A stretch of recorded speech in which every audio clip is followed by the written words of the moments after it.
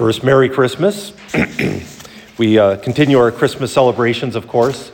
Yesterday we celebrated St. John the Apostle. I know of great regard to your community, how wonderful that is. The Apostle of Light who helps us to reflect on that, the fact that Jesus is the eternal Word made man, and we've received grace in place of grace this year, of course. St. Stephen, his feast day being suppressed because it fell on Sunday, and we celebrated Holy Family instead. But and today with the Holy Innocents, there's something wonderful that happens if we take a moment to reflect on it. And perhaps you're aware of this too, but we celebrate with St. Stephen, a martyr in word and in will, or in deed and in will. Yesterday, a martyr in will, but not in deed. And today, martyrs in deed and not in will. They were too young to will anything. And of course, this is way before Jesus began his public ministry. But Jesus, of course, having been born and such. Sometimes, at least in my imagination, I have to remind myself that we're not talking about thousands of children being slaughtered. Even 10 is too many, but it's not thousands, and yet how they stand as a reminder that people die for Jesus Christ, and some by their will, and some by the deeds, by somebody else actually putting them to death. But all of us are called to follow and to give our lives to Jesus Christ.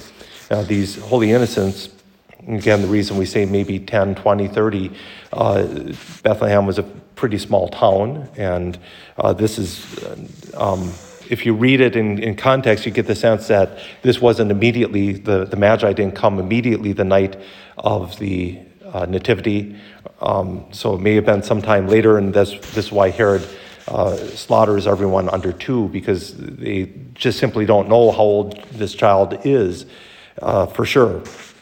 Yet all the same, something wonderful happens. We have Joseph being told in a dream. And where do we hear Joseph the dreamer? Of course, so we should be thinking Egypt already, and we should be thinking all of those things. Joseph's told in a dream that Herod is going to destroy this child, so get out of Bethlehem.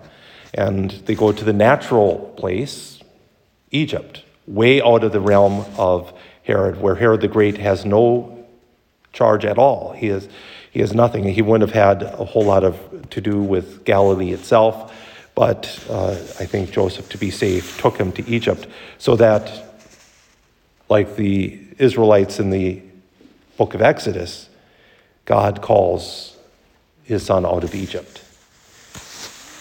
The irony is, of course, in Egypt, in the Old Testament, the children were slaughtered in Egypt, and they escaped Egypt to avoid being the continued slaughter, the continued slavery. But here, it's the slaughter that drives them to Egypt. Maybe Egypt learned its lesson. Not really, but it was safer. And I have to admit, even if it's 10 or even if it's 1, the slaughter, that's too many, right? Too many slaughtered, and we might take some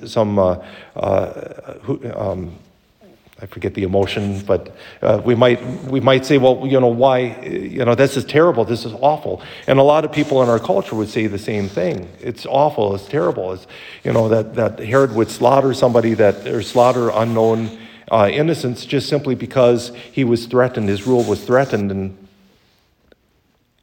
keep coming back to the point that, well, not us, but many in our culture do the same thing for much less. The only difference is the one they slay are unborn. It's not on the other side of the womb, this side, but the unborn.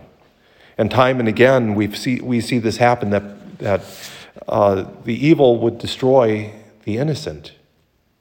And it doesn't ultimately come to mind that they don't even think what they're doing. They're just protecting their way of life. And the innocent, however, always sacrifice themselves. In the end, that's what is coming. And I think there's a beauty here for us to reflect on during the Christmas season. Do we use other people?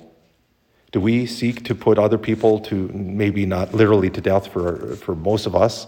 After all, we're here at church and at Mass, and we're seeking the Lord, right? But do we use people for our own ends? Do we use people for in ways that are sinful? Well, we don't put them to death, but we work them to death. Or we ignore their needs, their wants, their desires, their humanity. Or do we sacrifice for them? Do we sacrifice for others? This Feast of the Holy Innocents reminds us that each of us are to sacrifice. Herod offered a sacrifice of the Holy Innocents. Somebody else suffered for his greed and desire. In abortion, the unborn child suffers, is sacrificed for much, much less than protecting the kingdom, protecting a simple way of life, as twisted as that might be. Or then there's us. Do we sacrifice? Do we sacrifice to the Lord Jesus this day, giving our hearts? Again, the Holy Innocents had no choice in the matter. They were simply too young, caught victims of circumstance perhaps. But like St. John or St. Stephen, or tomorrow with St. Thomas Becket, we have the choice. Do we and will give ourselves, sacrifice ourselves to Christ?